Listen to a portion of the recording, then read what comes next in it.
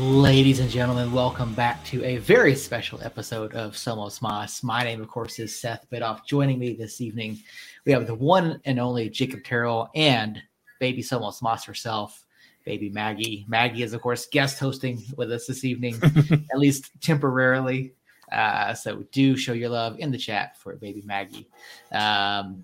And before we do get into this week's show, we do want to wish a belated Happy Mother's Day to all the mothers out there.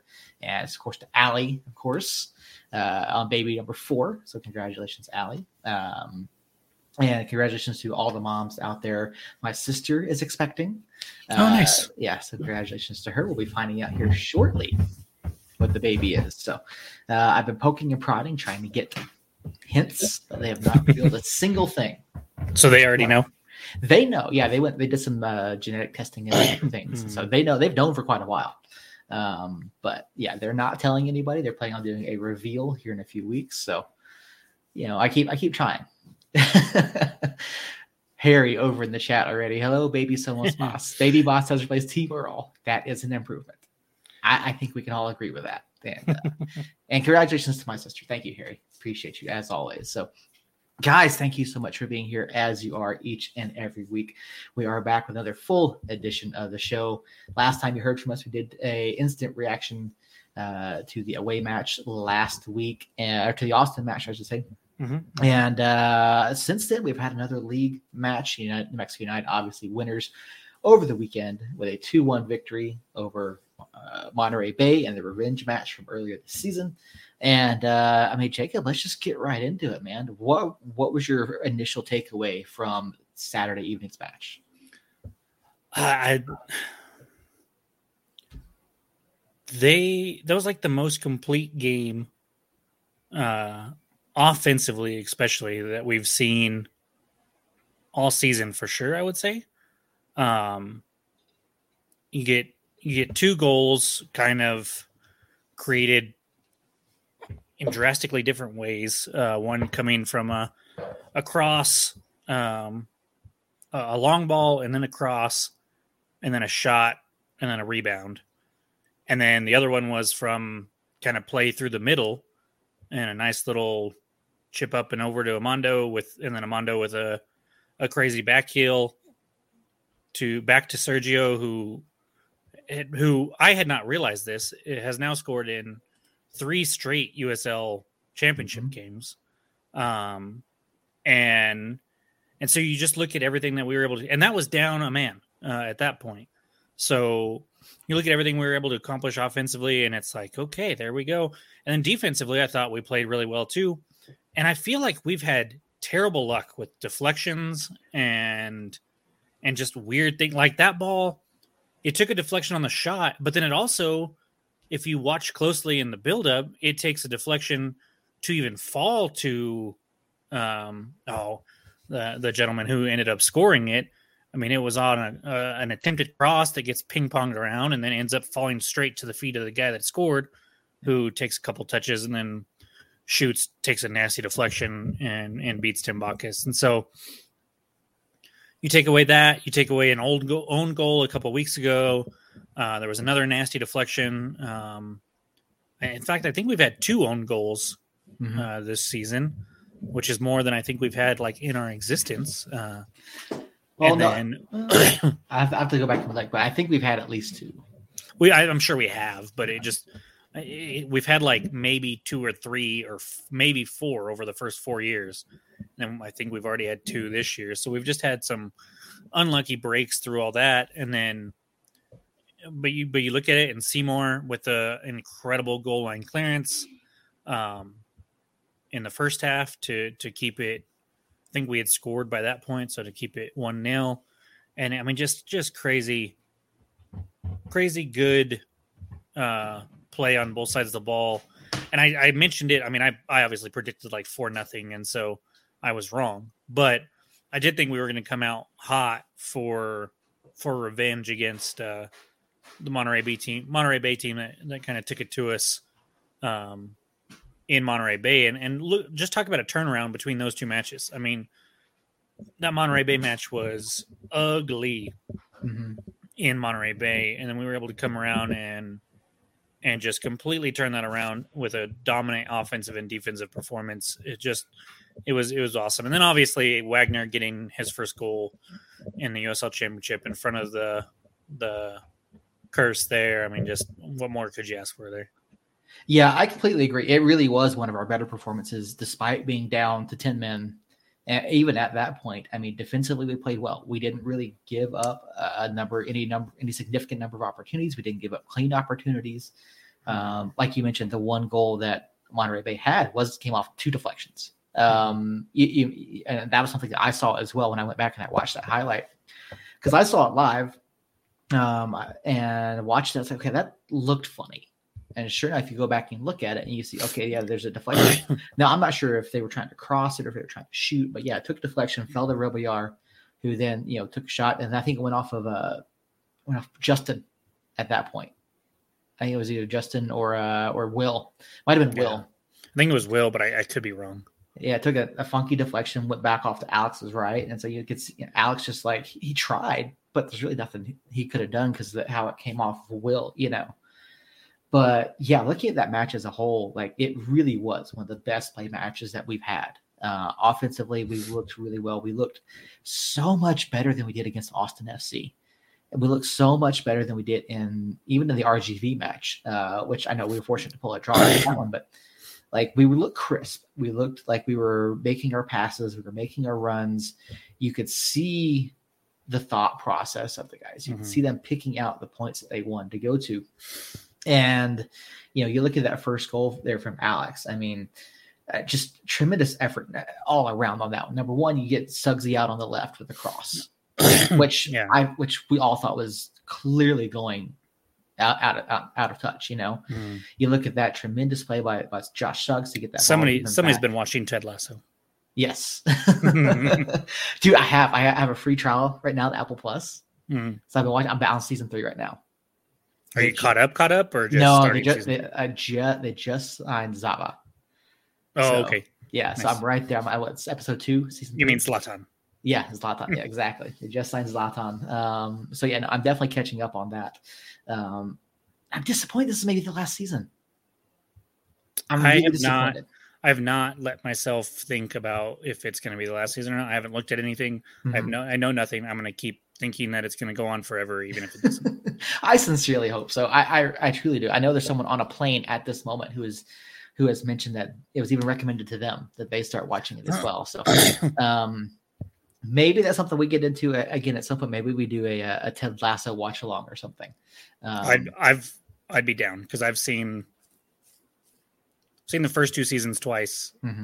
And I'm all caught up on the 3rd season. So it's one of the best shows in television. I cry almost every episode. And I laugh hysterically almost every episode. Yeah, it really is. It's a phenomenal show.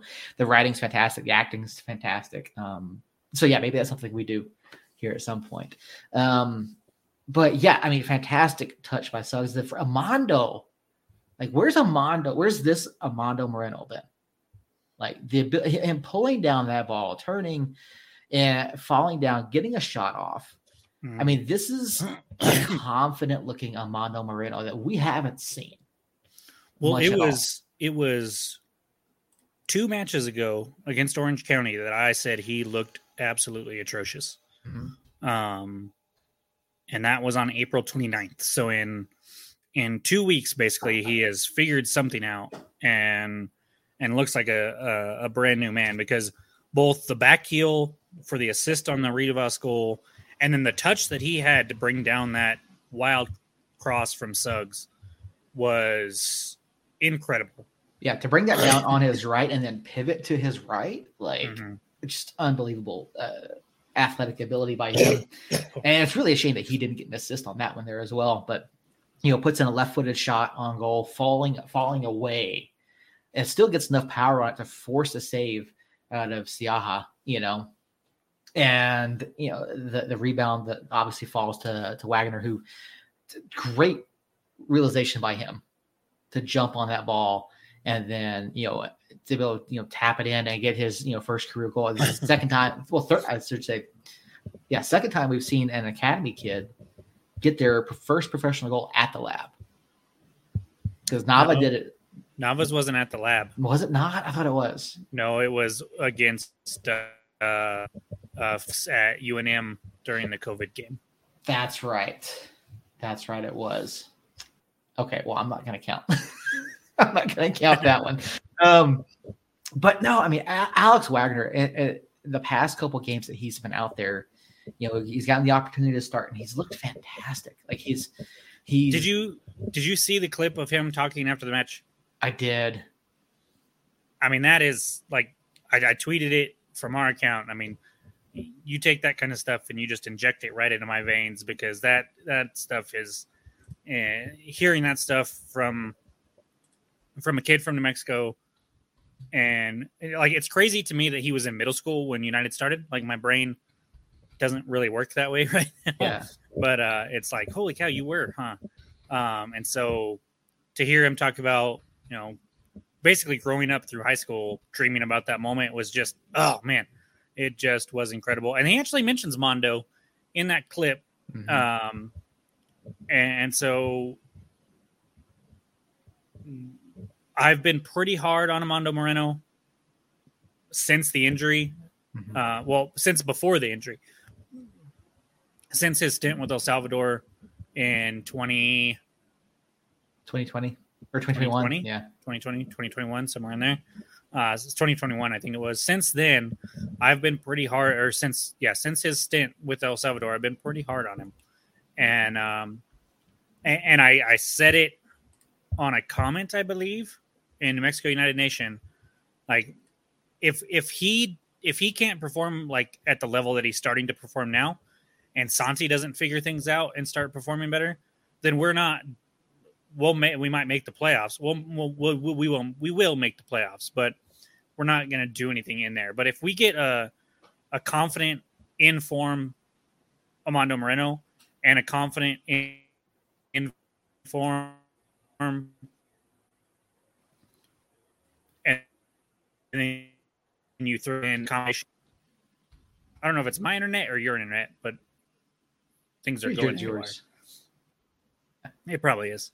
We've got a rainstorm coming in, so that would do it. But if a combination of Hurst, Doling, and Waggoner up top, then the offense is going to be potent. And I didn't even mention Weehan or Bruce or Harry or Suggs. And so Bees, who didn't play at all again when Saturday night. Yeah. He did play Wednesday night at Austin, but he didn't play Saturday. So maybe that injury still just a little bit. Yeah, he was. And so, I think we can hope that they find their form and really turn around. And the offense does seem to be coming together even without them all being fully in form. So it's promising for sure. Yeah, I don't necessarily think that Santi is. I wouldn't necessarily say he's in a bad run of form. He just hasn't been able to make anything out of his efforts yet. So he's playing well. He's making overlapping runs. He's doing the things. He's got the movement. He's doing what he needs to create opportunities for himself and for others, but he's just not hitting them yet. Maggie's going that way. Okay. Baby Maggie, thank you for joining us. We appreciate you guest hosting this evening. There she is. Definitely a step up from Team Earl. Yeah. But yeah, no, like you said, Armando Moreno, he's coming around. He's looking better here the past couple of weeks, and just his play Saturday night was incredible to watch. To see that, in both those two instances. Not only that, but you could see him tracking back. You could also see, again, another thing about Alex Waggoner too. You could see him tracking back as well and making effort at the defensive end, which is something that we didn't see from Kevon or Brian or Nico, or those guys. That's what 18-year-old hunger gets you. And we have seen it from Hurst and Doling on and off throughout their playing time this year, but Waggoner brings definitely a little bit more intensity, that of like a Brucey or a Nava, These younger players that seem to just go and go and go and go. And so I don't know if Wagner will be a 90-minute player playing at that pace.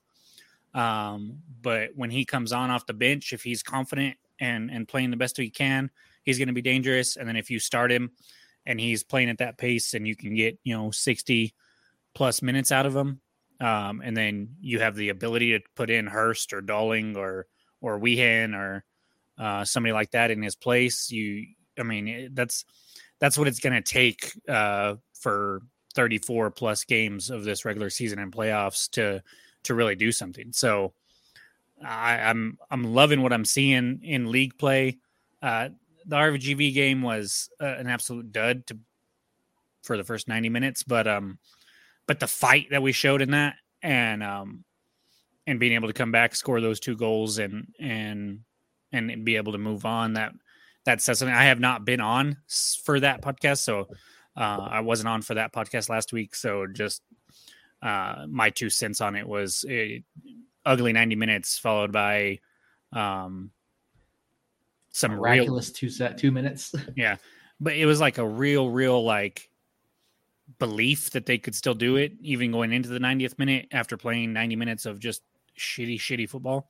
Mm-hmm. They still thought they could, and then once you get that 1 goal, they were like, hey, like, we still got some time. Let's do this. And hell, they still had time to go get a winner, I thought. Obviously it didn't work out, which is fine. I'll take the point after being down 2 goals and going into the 90th minute. But I think that, I'm not saying it's going to be, because we have had the Austin game in between now and then, which was ugly at times. But we might be looking at those 2 90-minute goals against RGV and going, hey, that was the turning point. Mm-hmm. For the offense and the confidence of this team in USL play, which is all we have from now on, which is nice. So we don't have to worry about squad rotation for Open Cup and stuff like that. We just get to focus on the USL play and go from there, which we don't have a whole lot of time with Loudoun coming up tomorrow night. But we do get 10 days off after that. And so it's if we can come on strong tomorrow on the road, which we have not played well at so far on the road this year, mm-hmm. I think we might turn around and look at that RGV extra time as something that plays a big factor in how we do the rest of the season. Yeah, and we'll get to Loudoun here in just a minute, because Loudoun is a really interesting case that you and I have talked about off air, and there's going to be some discussion here about what Loudoun's doing this year. But yeah, looking back again, Saturday night, I mean, obviously, Wags and Moreno both played really well. And I just, and you tweeted it out or retweeted it from, the club's account, looking at the one play in particular, Will Seymour. Like, can't say enough about Will's performance. I mean, especially, given how tacky that match was being called. Obviously, Sam got sent off in I think it's the 55th minute, 56th minute for a tacky yellow card, if you ask me. Very. The first one, yes, I get it. Now, it's watching that match, you look at it, and I'm not happy with how that match is refereed, but you have to play within how the game is being called. I mean, Sam should have known. He just got a yellow. He's already on the referee's radar. To then go and do something like that, yes, it was a foul. Was it yellow worthy? I don't think so, at least not in my opinion. But given the fact he's already on the referee's mind from 2 minutes before, like, you got to play it a little bit softer than that. You just have to. But yeah, just the defensive effort. I mean, Will Seymour's fantastic. And then there's that shot that he blocked, like, I don't think I've seen a better reaction from somebody on our defensive line yet this year. No, I mean, if anybody, it's been Seymour at other occasions. So he definitely he read that play well.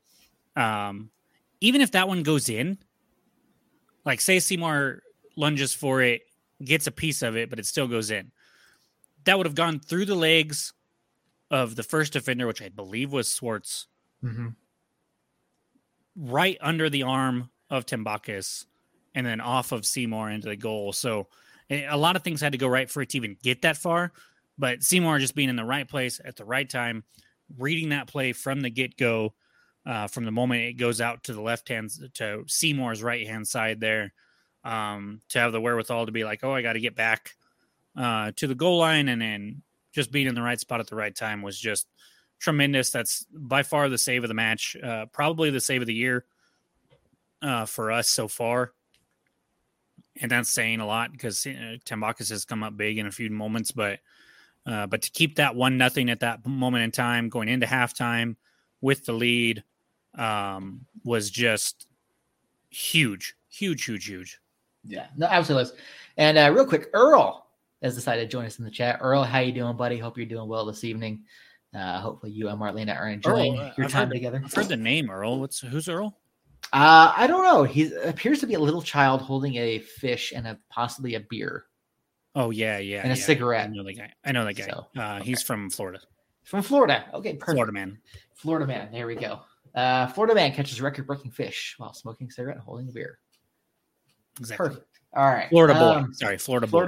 Okay, Florida boy. Perfect. But yeah, I mean, we'll see more fantastic effort by him. And honestly, another guy that I wanted to shout out, I did not have him as my man of the match, but Kalen Ryden played his ass off on Saturday. Like, he really did. Like, if you watch some of the effort that Kalen Ryden put in, particularly in the second half, I mean, Kalen was everywhere. I mean, you couldn't turn around without seeing Kalen getting involved, making a clearance, making a stop, and I have plenty of things to say. I was hard on Kalen last year, and I saw improvement here at the beginning of this year. But this is Kalen's performance of the year as well so far. I know we're early, but I mean, Kalen and Will at that back were just phenomenal. Yeah. Earl, sorry I wanted to hop on, but I'm still driving home from work. I'm trying to find Hamilton's first yellow because I thought I had a little bit of umbrage with it too, but in the meantime, yeah, Kalen has been solid all season. Definitely, I think better than last year. But you're correct. This sorry, I'm watching the play. And okay. Baby Brain has been kicking my ass for some reason with this baby. And I've sent like multiple emails without attachments.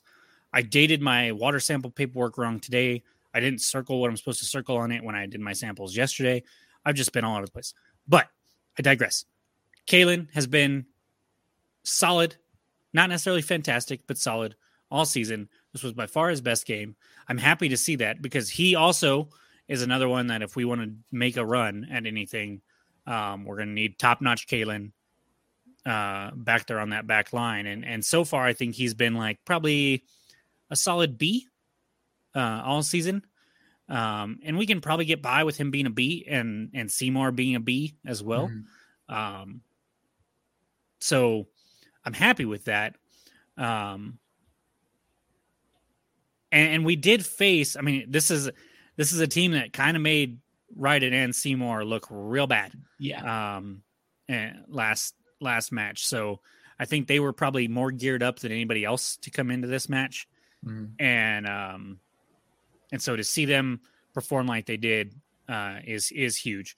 I did find the play. I did think it was crap. I don't know if he gets a yellow for the foul.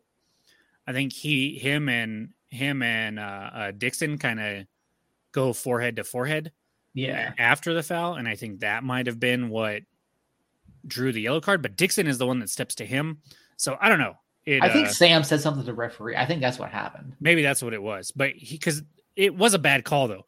He clearly gets the ball. Yeah. And then goes through, and then the defender. It's not like he got, because you'll see that call where, you get the ball, but you went through the defender to get the ball. But he clearly gets the ball before he makes any contact with the defender. And so I don't know. It was a soft yellow. The second one was definitely a soft yellow. It seemed like maybe whatever Sam said at that first argument really, really didn't sit well with the ref. And that second foul probably was like, oh, yep, here's my way to get him out, because he was pissed off at him. And I don't know. Yeah, but very easily could have been. But yeah, it was, like I said, it's a very tacky game call from the referee. And there were some clear opportunities that he could have gone the other way, or shown yellow to Monterey Bay, a couple different opportunities, and he just didn't. Now, as someone who referees, someone who's trying to improve myself in that area, like I look at this referee, I'm going, why would I want to work with this guy? What could I do? What could I learn from this guy and how he's calling this game? Because from a game management standpoint, like there were a lot of things that he didn't call. There were a lot of things that he really could have called. But again, the clubs have to adjust to the way the referee's calling the game. Mm-hmm. And we didn't do a very good job of that, to be honest. Like we didn't. I mean, you saw Zach. I thought Hemi got the yellow, to be honest with you. But you see, Zach picked up another yellow. I need to go through and see how many yellows Zach has at this point. It's at least 4. Oh yeah, I'm pretty sure. I need to see if he's accumulated enough for a suspension. I don't know. The yellow card to the bench doesn't have a name on it for the Monterey Bay match, but I'm fairly certain it went to Zach as well. But it probably did. 1, 2, 3, 4, 5. 7 yellow cards for us in that match compared to 2 for Monterey Bay, and the second of Monterey Bay's didn't come until the 90th plus 2. So little tilted there. Yeah. I looking back at this game, watching this again, probably our best all around performance of the year, despite being down to 10 men for over half an hour. I think for Monterey Bay, this is going to be one of those matches where they look at it and say, okay, we let this one get out of hand. We let this one get away from us. We didn't play our game. I mean, Sam Gleedle was missing from the 18. I'm not sure. I didn't see him on. Monterey Bay didn't provide us an injury report. So I don't know if Gleedle was on there or not, but he clearly wasn't in the 18. And Gleedle was one of the guys that made a huge difference in the first matchup. So, I mean, Volesky was basically shut out of this one. Didn't have a whole lot to do here. And, I mean, really, you look at the rest of the team. Okoli, when he came on, he didn't really have too much to do. This is a massive underperformance by Monterey, but I also think that this is a performance that we should expect from United. Yeah. So there have been 5 yellow cards issued to the bench of United. Who those all have went to, I'm not 100% sure, but there have been 5 issued to United so far this season. So if they all went to Prince, that's a suspension, is it not? Or is it 7 for a suspension? I believe so. I'll have to double check. Let me see. USL Media Guide. But as you were saying there, fucking baby brain. What were you saying? Oh, yes. I got it. Gleedle. Gleedle, obviously missing Gleedle was pretty bad, or pretty catastrophic for Monterey Bay there. As you mentioned, he did play a huge part in the win. So missing him, and then I know their back line was pretty tore up, but most of these teams, we've dealt with injuries. We were missing 3 players for a while there. Now we're missing 2 of our more active players anyways. And so everybody kind of deals with that. And so it takes, you got to be able to take advantage of those opportunities when you come up against a team that's injured or missing players for other reasons. And so being able to just dominate that performance, even down to 10 men for, like you said, over half an hour is a huge thing. Yeah, it really is. Just again, watching this, like you look at some of the detractors and things that have been said about Zach and the preparation of his team, and you look at this type of performance. You look at the performance at RGV. You look at Orange County. You look at the win over Phoenix, and there's a lot of good things here. Are there some bad? Yeah, sure, but it's not for a lack of preparation. It's not for a lack of Zach and the coaching staff, doing certain things. Like, it's just not. I mean, and Pete said it yesterday on 101.7. It's Zach can do everything in his power to get the guys ready, but it's up to them to go out and execute the game plan. Yeah, which is something that we've yelled and screamed from the mountaintop. Yeah. But people don't want to listen. They automatically want to blame the coach every time something goes wrong. Every time we drop a point. Every time we lose a match, you want to scream and yell and blame Zach. Well, and to be fair, the ones that are screaming and yelling and blaming Zach Cole are the same ones that screamed and yelled about Troy. Mm-hmm. And now Troy is the head coach of one of the most distinguished MLS teams ever. So with 2 wins, and he's 2-0 in those matches. So say what you want about the coaching performances from the 2 head coaches for New Mexico United. The one that has left has moved on to coach New York Red Bulls. I mean, that's I don't know.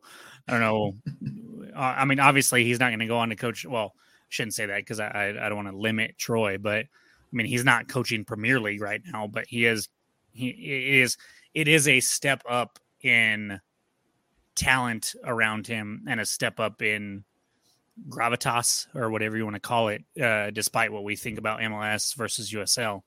And so it's kind of a big deal. And so the guys that are sitting here screaming, they're just the type that are always going to be screaming. Yeah, no, they absolutely are. And while we've been going through this conversation here, I went and looked up the media guide. I couldn't find this year's. I'm sure it's out there somewhere. I did find the 2022 USL Championship media guide. In 2022, 5 cautions with a fine, 8 cautions for is 1 game suspension and fine, and that's for players and staff. Okay, so he might be fined. But he's still got a few more to go before he gets suspended. I have mentioned I've said Monterey Bay has the best match notes out there. Both times we've played them now, and I could have swore there was an injury report on there. Mm-hmm. And so I had to go look, and there is an injury report. It does have Sam Gleedle out. Oh, does it? Okay. With a thigh. And then Alex Lara was out with an ankle. Grant Robinson was out with a leg. Hugh Roberts was out or questionable with a groin, and James Murphy was questionable with a leg. Okay. So, yeah.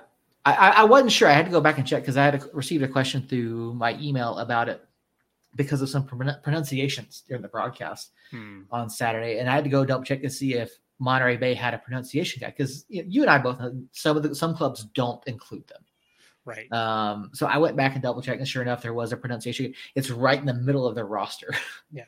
They have some. No, it's great. It really does look good. Their match notes are by far the best. Like, I like our match notes, but theirs is like incredible. They have how they acquired every person on their roster on their match notes. Yeah, I like that. They have their whole roster. They've got their whole schedule. They've got a match preview, match information.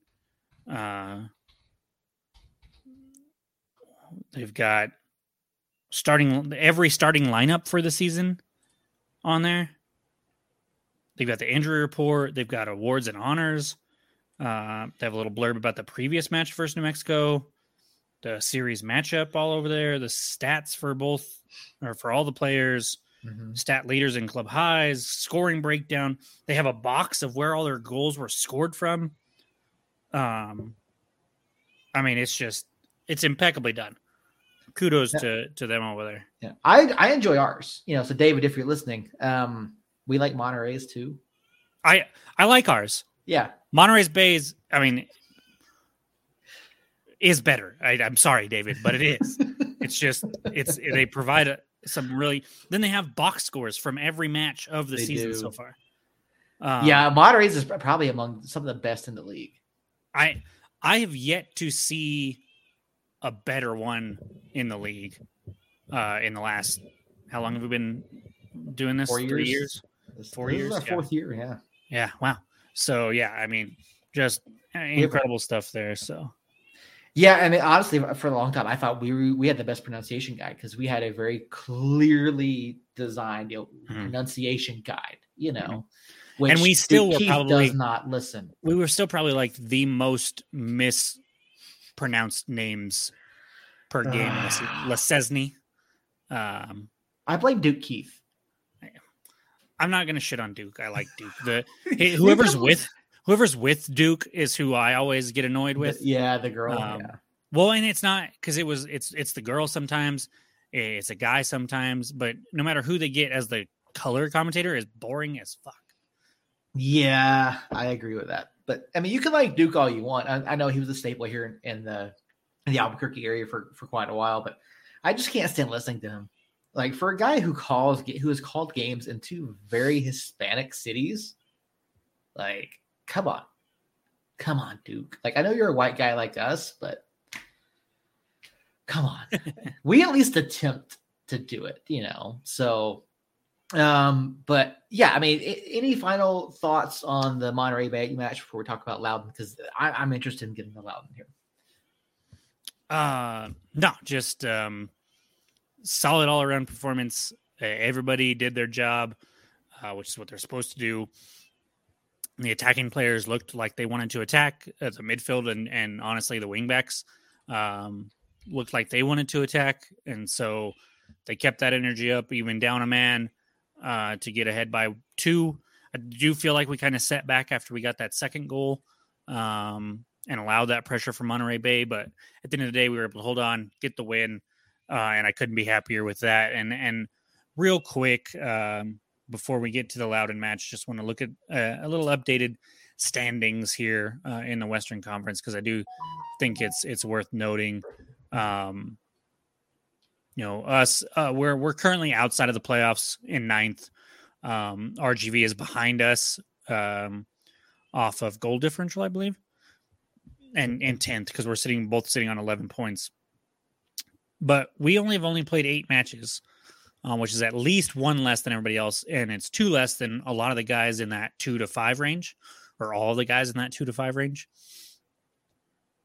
And with that win against Monterey Bay, we are now only 2 behind Monterey Bay with 2 matches in hand. So we're not above that playoff line yet, but I think we're playing way better, and we are trending in the right direction, and we do have matches in hand still. And that's gonna be big at the moment. Sacramento kind of seems like they're gonna I would say that they're kind of gonna run away with it, but fucking El Paso, dude. 5 in a row, looking solid after just an abysmal start to the season, losing their first 3 or 4 matches. 3 matches. They lost their first 3. Then they turn around and they beat Lou City. And that kind of starts a run there. They have not lost since those 3 matches. And they have only 1 draw in there. So they've really turned things around. They're sitting on 19 points, tied with San Antonio, who's also sitting on 19 points.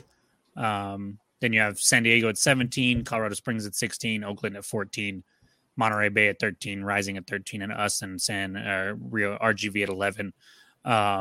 So we're right there. Like, there's no real separation. Orange County and Vegas are both 5 points behind us, and have played more matches than us. And so there's a little bit of separation at the very, very bottom. But we're still, most teams have played 9 or 10 games. They still have 24, 25 matches to go. Not even halfway through the season. So plenty of time to go, but we have seen a little bit of separation there, but that 10 through even 4 spot is going to be, I predict it's going to be pretty jumbled by the end of the season. And so we're really still, like, even with the whining and complaining and the slow start to the season, like, we're not out of hosting a playoff game right now.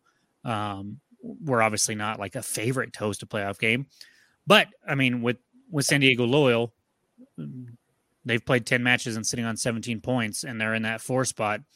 Theoretically, you win.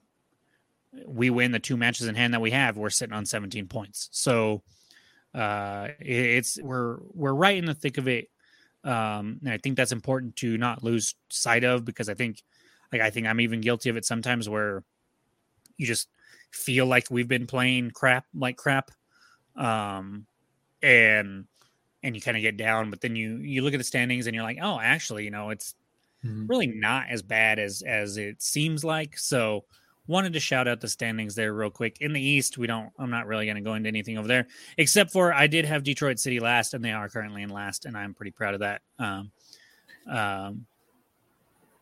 Yeah, that's an interesting thing over there. Go ahead. Yeah, real quick. Charleston is first in the East. They just got demolished 7-0 by San Antonio, who is third in the West. So is it safe to say the West is just far and away better than the East? We've known that. We've known that. I mean, top to bottom, the West is better than the East. But yeah, I think you look at the top 3, I'd say top 4 in the West, they're gonna be better than tops. I'd say they're easily better than the top 6 in the East. Yeah. I think I'd take Sacramento and San Antonio over anybody in the East. Mm-hmm. El Paso, I'm not. I don't know. I think it's fool's gold, but I haven't been watching their games, so that could just be me hoping it's fool's gold, and that they'll come crashing back to earth here pretty soon. I think a little bit. I think there might be a little bit of fool's gold to that, because if you look at some of their results, I think if I remember what I saw correctly, they got a late winner against Loudoun. They do that shit though. Yeah, I think it's another late winner against Colorado as well. So, but nonetheless, they're up there right now too. They did beat Lou City 3-0 at Lou City, so Pittsburgh 2-0 as well. Yeah, so they've got some quality wins there. They very well could be as good as it seems, even though I hope they aren't. And so, they've got a San Diego win in San Diego. We've got a Colorado win in Colorado, even if it was on a 74th minute. Well, it wasn't even the winner there, because they were up 3-1 at that point, and then a late Romario Williams hit. Loudoun was an 89th minute goal. Yeah, I knew Loudoun was late. Yeah. Everything else seems to be pretty well in hand. And so they are playing really good. I'm not necessarily going to say I take them above everybody in the East just yet, even though it's probably true. But when the first place team gets smacked 7-0 by somebody from the opposing conference, that's not a good sign, really, no matter where the opposing team is in the standings in the other side of the bracket or on the other side. So I don't think we can really get through this week without mentioning a 7-0 drubbing. And then what I find funny, so I'm looking at the standings right now, right? And on the right-hand side, there's like the latest videos. Mm-hmm. USL Championship Team of the Week, Week 9. Charleston Battery's Trey Muse earns Player of the Week after 6-save shutout to Las Vegas. So he gets Team of the Week in Week 9, and then he gives up 7 goals a little bit later. So that's kind of San Antonio is a good club. They are. They haven't been the San Antonio expected due to injury, but they definitely are a good club. I don't think they're 7 goals better than Charleston, look at the East right now. The top 3 clubs all have a negative goal differential. Yeah. That's hilarious. Yeah, and then the best goal differential is +2. Yeah. And in the West, you have Sacramento at 14, +14, San Antonio at +11. Obviously, a lot of that is a 7-goal outburst there. But even if you take those 7 goals away, it's still 4, still better than anybody in the East. Yeah. Loyal's 4, El Paso's 4, Oakland's 5 somehow. plus 5. And Monterey Bay is plus 2. And us and Phoenix are nils. I don't expect ours to be extremely positive. Maybe like a plus 5, plus 6. Yeah, somewhere in there. But yeah, it would take a big outburst, against. We're just some clean sheets. Yeah, that too. Yeah, but I mean, to get it up like where Sacramento and San Antonio are. Yeah. It would take like a 4 or 5 goal win of some kind, whether it's 5-1, 6-1, 5-0, 4-0, something like that. And I don't know I think we have that in us per se, but I'm not going to go out and count on it, even if I did predict 4-0 this week. Well, yeah, I wouldn't expect that either. But we go game at a time. We look at it from week to week, and we look at this league. We look at the club. We look at the performances, and that's what we do. We prognosticate. We try to pick things apart with the knowledge that we have and the conversations that we have with Zach and the players, and talking to Pete, who I don't know if you've seen it, but he was wearing a Lagoon Siesta shirt not too long ago. I did not see that. Pete was wearing a Lagoon Siesta shirt. Stuff's moving. Like, there's stuff coming from the team. There's stuff coming. I know Pete has actively talked about potentially a leak coming at some point soon. So, real quick before we move on move on to Loudoun, you were at the match Saturday. I didn't make it, obviously, with a newborn. Earl is possibly dead. I know he's commenting tonight, but it's Marlena. There's bots that do it. Marlena could be doing it. I don't know. So it was only less than 10,000 at that match. Just under, yeah. How was the energy there? Do you attribute that low number to weather, to the slow start to the season, or is it a slight concern that attendance might be dipping after the first few years? I think it was kind of a combination of weather, because there were some showers in the area. They held off for most of the day, but there was a small amount of rain. Yeah, I saw some rain falling early in the first half. Yeah, at least. It wasn't bad though. I mean, right. it really cleared up rather quickly, given how bad it looked. Mm-hmm. Like, it looked like it was just going to dump for a while, but it didn't. But yeah, I think it was a combination of that, combination of the slow start. But other than that, I mean, it was just under 10. It was like 98 something, 98.74, I think was the number. Yes. So, and still not a bad draw. I need to look and see. Let me try to pull it up while we're talking here to see where that falls. For the week, it was probably, trying to think of who else played at home, because there's really only a couple teams that draw better than that in the USL. But yeah, I think I'm not super concerned about it. I was upset because when I first heard the number, I missed the 9,000 and I thought they said 10,000. And somebody in New Mexico United Nation had a little contest commenting. If you commented, whoever commented closest to the attendance would get like a flag or a sticker or something like that. And obviously I have plenty of memorabilia, so I don't necessarily need more, but I just wanted to be right. And I had said, I want to say it was 10,868 or 69. So I thought I was only off by like 6. I thought I had nailed it. And then I went back and listened again, because I missed the 9,000 versus the 10,000 and found out I was 1,000 short. And so I was a little bitter about that. Wow. But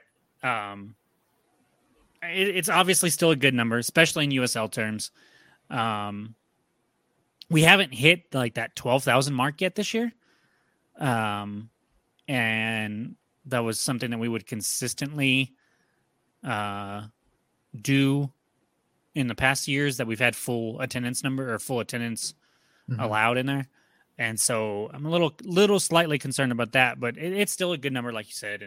And most of the other clubs, if not all of them, would be happy with that number. Second highest attendance in week 10. So yeah. Only Lou City 11-2. Yeah. So Lou City had a phenomenal turnout over the weekend. I don't know why or why they rated They've 11 too. They've been consistently over 10 all year. Yeah, no, they have been, and we were in our first 2 games, but I know Lou City had a couple games. I think, let me see, they're averaging 10, 8, 15. Yeah, so they've probably been under a couple times, or maybe once. But yeah.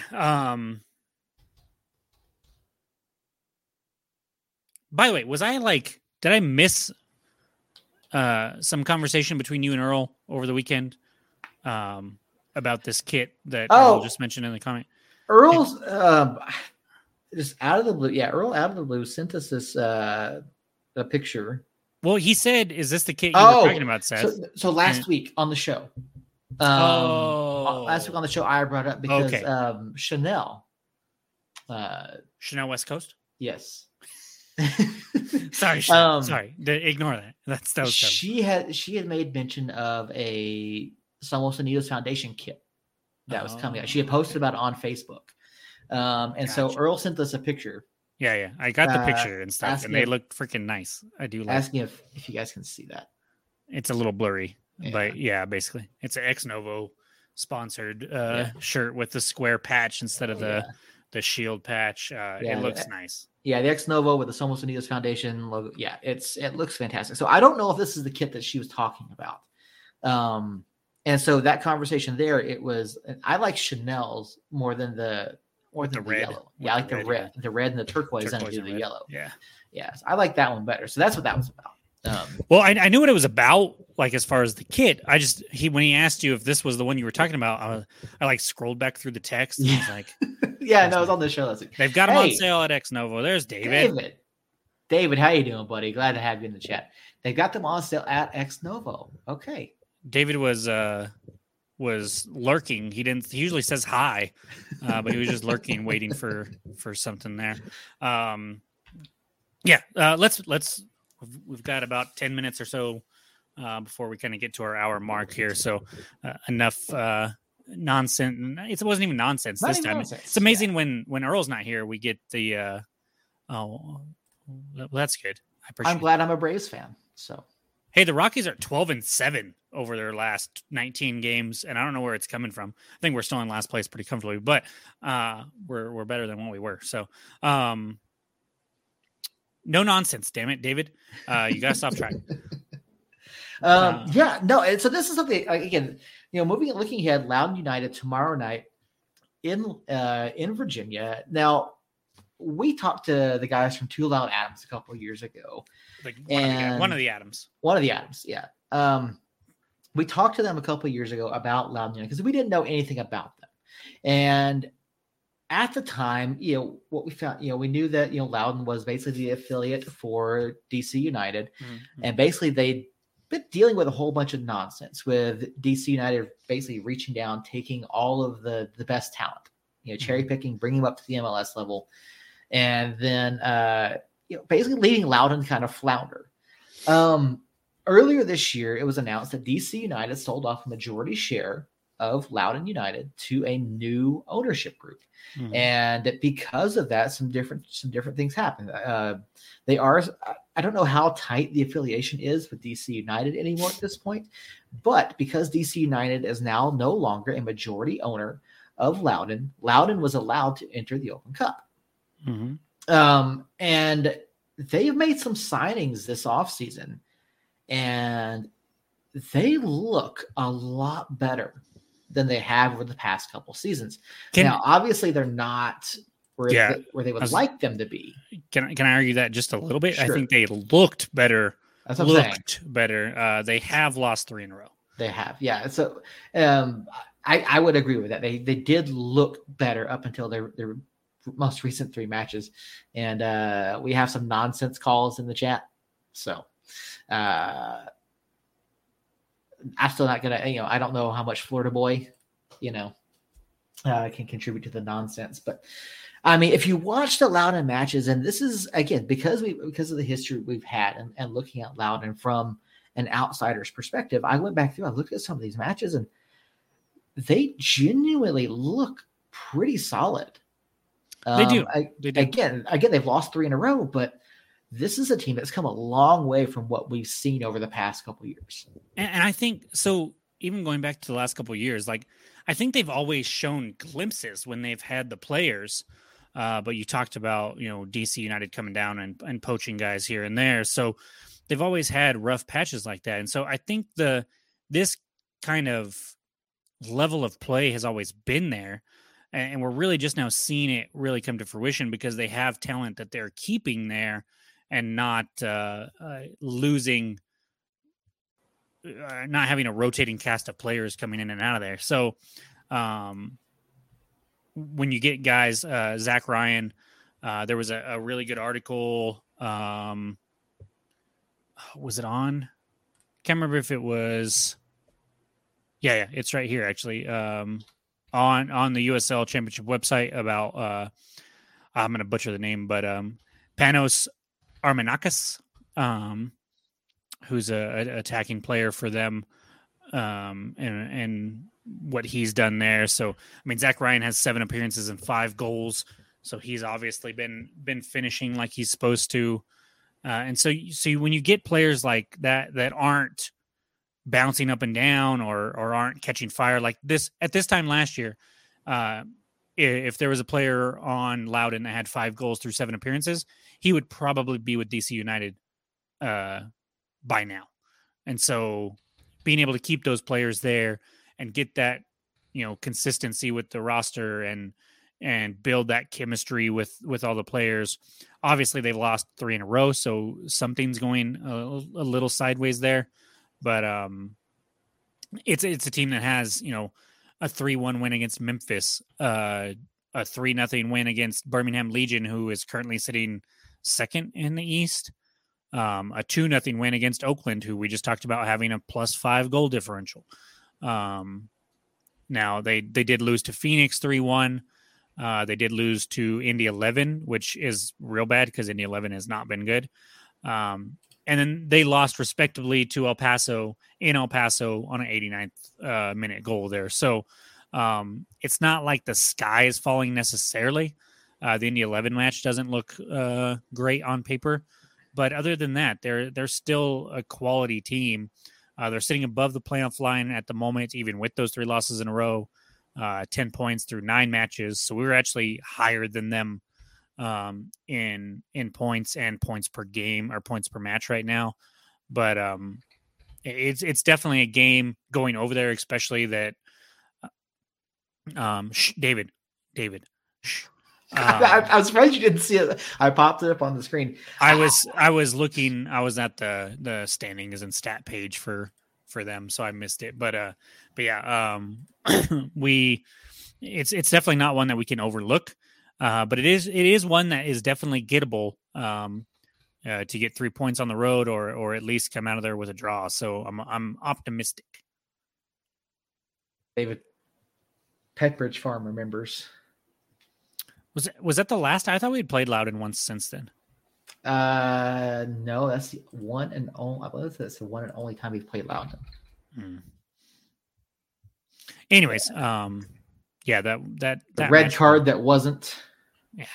Such a stupid. And then not only that, it was just the officiating altogether was just absolutely shit. Yeah, that guy was terrible. Just terrible. Absolutely terrible. The 2021 New Mexico United Wikipedia page, they ended the month with a 1-0 loss at home to Atlantic Division opponents Loudoun United FC, in which Austin Yearwood was sent off with a straight red in the 23rd minute. I mean, there have been some really bad officiating performances. That Loudoun, hands down. Mm-hmm. Hands down, one of the worst calls I've ever seen. I mean, that match was just awful. But yeah, no, I mean, what Loudoun is doing, what Ryan Martin, the head coach over there, what that new ownership group is doing, I mean, hats off to them. I mean, they really are. Now they're able to have a stable group of players, guys who are developing and coming up through the system. I mean, Zach Ryan playing really well. They brought in Hugo Faru, a guy that we're familiar with. A guy who played for Charleston Battery in 2022, who we put 2 goals past. in a 2-0 victory over Charleston Battery. But, I mean, they've got some quality talent over there. And I really like watching them play. And this could be an interesting matchup tomorrow night. I think for us, if we continue, I think the rest of the key is going to be that center back play from Kalen and Will. If those two guys can hold down that area, if we can continue the strong rotations and that we see through that back four, I think we're going to be able to lock down that area and really keep Loudoun from creating chances inside the 18. Yeah. If we come out, the bottom line, if we come out and we play like we did against Monterey Bay, on both sides of the in possession and out of possession, then we should come away with 3 points. I would say that if we play like we did against Monterey Bay, against the majority of teams in the USL, we should come away with 3 points. And so that's what I'm hoping for. Our road story right now for this year is just not great. So that has me worried a little bit. Trying to get to what we actually are on the road, because I think we have 1 win. 1 win, 3 losses, and a draw. And that win was against Miami, the first match of the season. And the draw came against RGV after 2 late stoppage time goals. So not great recently on the road. But again, that RGV match could be considered a turning point, depending on how we come out and play against Loudoun. Then we come out, we get Loudoun, and we get 10 days off, and we play San Antonio in San Antonio on the 27th. So that's gonna be a huge game. Yeah, and so this Loudoun match, because we have 10 days off, I think hopefully we won't overlook them to think about San Antonio, and we can come in and just have a solid performance and get a win there. Yeah, I think this is one where I kind of expect at least a point. I would love to say all 3, but given he mentioned our form on the road has not been great. I mean, honestly, the win against Miami, not great. Yeah, we didn't look good. We really didn't. Well, the offense didn't look good. The defense looked really good, but yeah, that is also our only clean sheet of the season. That is true. Until tomorrow. There you go. Spoiler alert.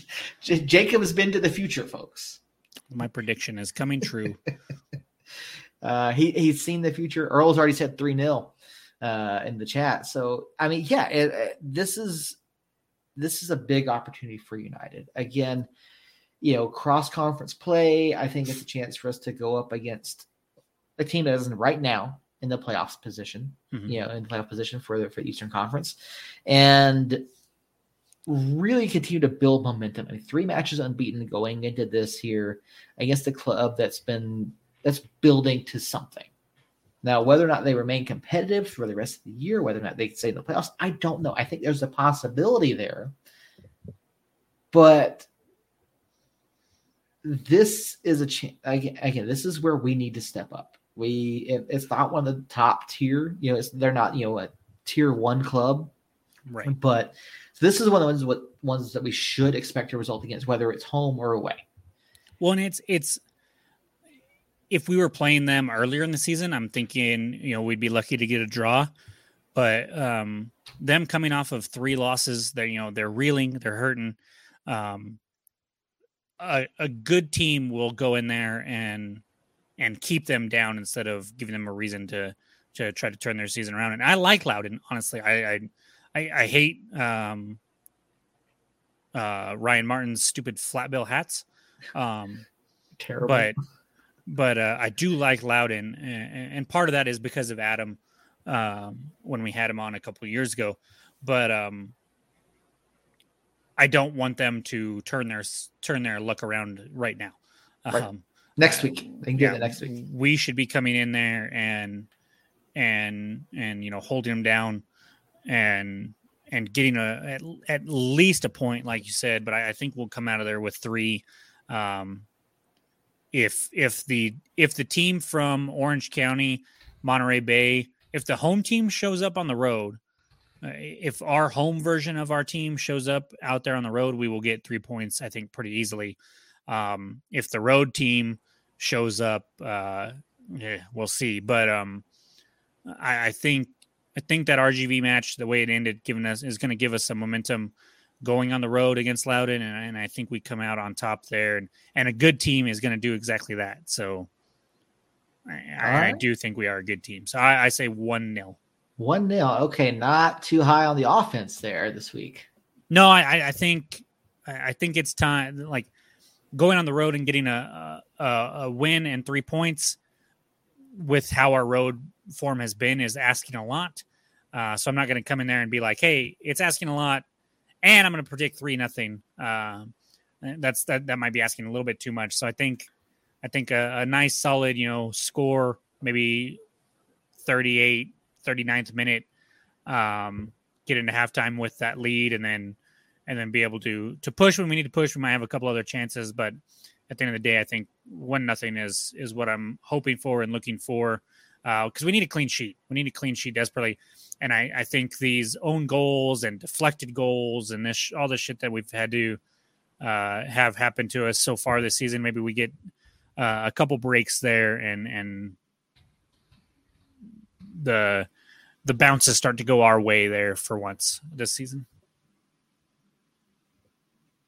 So I'm going to, coming off of my correct scoreline prediction from Saturday evening, I did say 2-1 United over Monterey Bay. Okay, here's the deal. All right, here's my deal. Every time somebody guesses the score correctly on this podcast, you know what the score is? 2-1. So until somebody goes out on a limb and says 3-0, 4-0, 1-0, 1-1, something like that, that's right, and ends up being correct on it, I don't want to hear about your 2-1. Oh, I was right, 2-1. That's the most common scoreline that's ever been played in soccer. I don't want to hear it anymore. That being said, I did correctly predict it last week. I do feel like, again, we just mentioned this is a team that we should go out and beat, a team that we should go and say, hey, we are competitive. We're going to play our way into the playoffs. We're going to make a statement here. We're going to pick up some points in these matches that we have in hand. And while points within conference are more valuable, picking up these out of conference points is going to be massive. Another big portion of the way things turn out down the road. I look at this and I see us going in for, again, Hugo Faru does not have a great track record against us. I think Loudoun's defense is a little bit porous. I do think their offense can cause some issues. But again, if Kalen and Will lock down the center of the back line, if you see the rotations happening, if you see guys picking up areas where they, when the back line does slide over, I think we shut Loudoun out. I'm going to say 2-0 United on the road tomorrow night. Nice. So, all right. Maybe I should change mine to 2-1 so I can brag about getting the score right. Yeah. Well, you know what? When my score line comes up right tomorrow, then if you get it right tomorrow, I'll give it to you. Okay. If it's 2-0, I'll be like, all right, kudos. But enough of this 2-1. Oh, look at me, crap. All right, Jacob, we have hit an hour now. Do appreciate you being here. Do you have any closing thoughts before we get out of here for this evening? Not tonight, no. That's okay. Very well. I get just happy Mother's Day to all the mothers. I hope everyone had a fantastic weekend. I know I had a fantastic weekend. It was really, really enjoyable. So, guys, get out. Again, next home match, June 3rd. Still got a while. Got a while until next home match. June 3rd against El Paso, though. El Paso. Devin Sandoval night. So, nice. Go get your tickets. The match tomorrow is at 5 Mountain Time because we're playing on the East Coast. So, do not forget about that because there's a half chance that I do and miss the first few minutes. But it is at 5 p.m. Mountain Time. I can't go live at 7:30, but I could maybe do a recap later than that if you want to, Seth. We can talk about that off air, and we will let you know via our social media platforms if we're going to go live or not. But so yeah, 5:00 tomorrow. We play Loudoun. We're hoping for 3 points. Then we get 10 days off before traveling to San Antonio. And so we will be back possibly tomorrow for a live reaction, but maybe since there's nothing going on this weekend, we wait till Tuesday of next week to react to that and to preview San Antonio. We will talk about that off air and decide and let you guys know. But let's just see one last prediction real quick. One last prediction goodness. of 3-0. I was just sent a prediction of 3-0. So does she watch the games? I'm not shitting on her. I'm just asking because I don't know. Maybe she's on something. She's watching right now. No, not the show. I know the games. No, wait. So yes. Okay. We watched the game Saturday. Okay. If she wait. You did say she was on a plane. Yes. And you just said we watched the game. Was she at the game? Yes. I would have gone if you had told me that part. What the hell? No, this was not a meet the friends. This was, yeah. We will be talking off air for sure, my friend. For sure. So if she gets it right, she will be on the pod to replace Earl next week because I don't know. I agree with that. Absolutely. Even though Earl did also predict 3-0. I'm still not convinced it's Earl. I have not seen his face. I have not seen his. Well, I guess I saw his face last week when I chimed in a little bit. So never mind. But okay, back on track. David, Earl, Harry, thank you over there in the chats on both Facebook and YouTube. We will be back either tomorrow or next Tuesday. Again, 5:00 tomorrow, facing Loudoun United. I'm telling you, man. Telling you, don't have 4 kids. Your brain turns to mush. I got 2. I'm done. I'm good. Facing Loudoun United over at Segra Field in Virginia.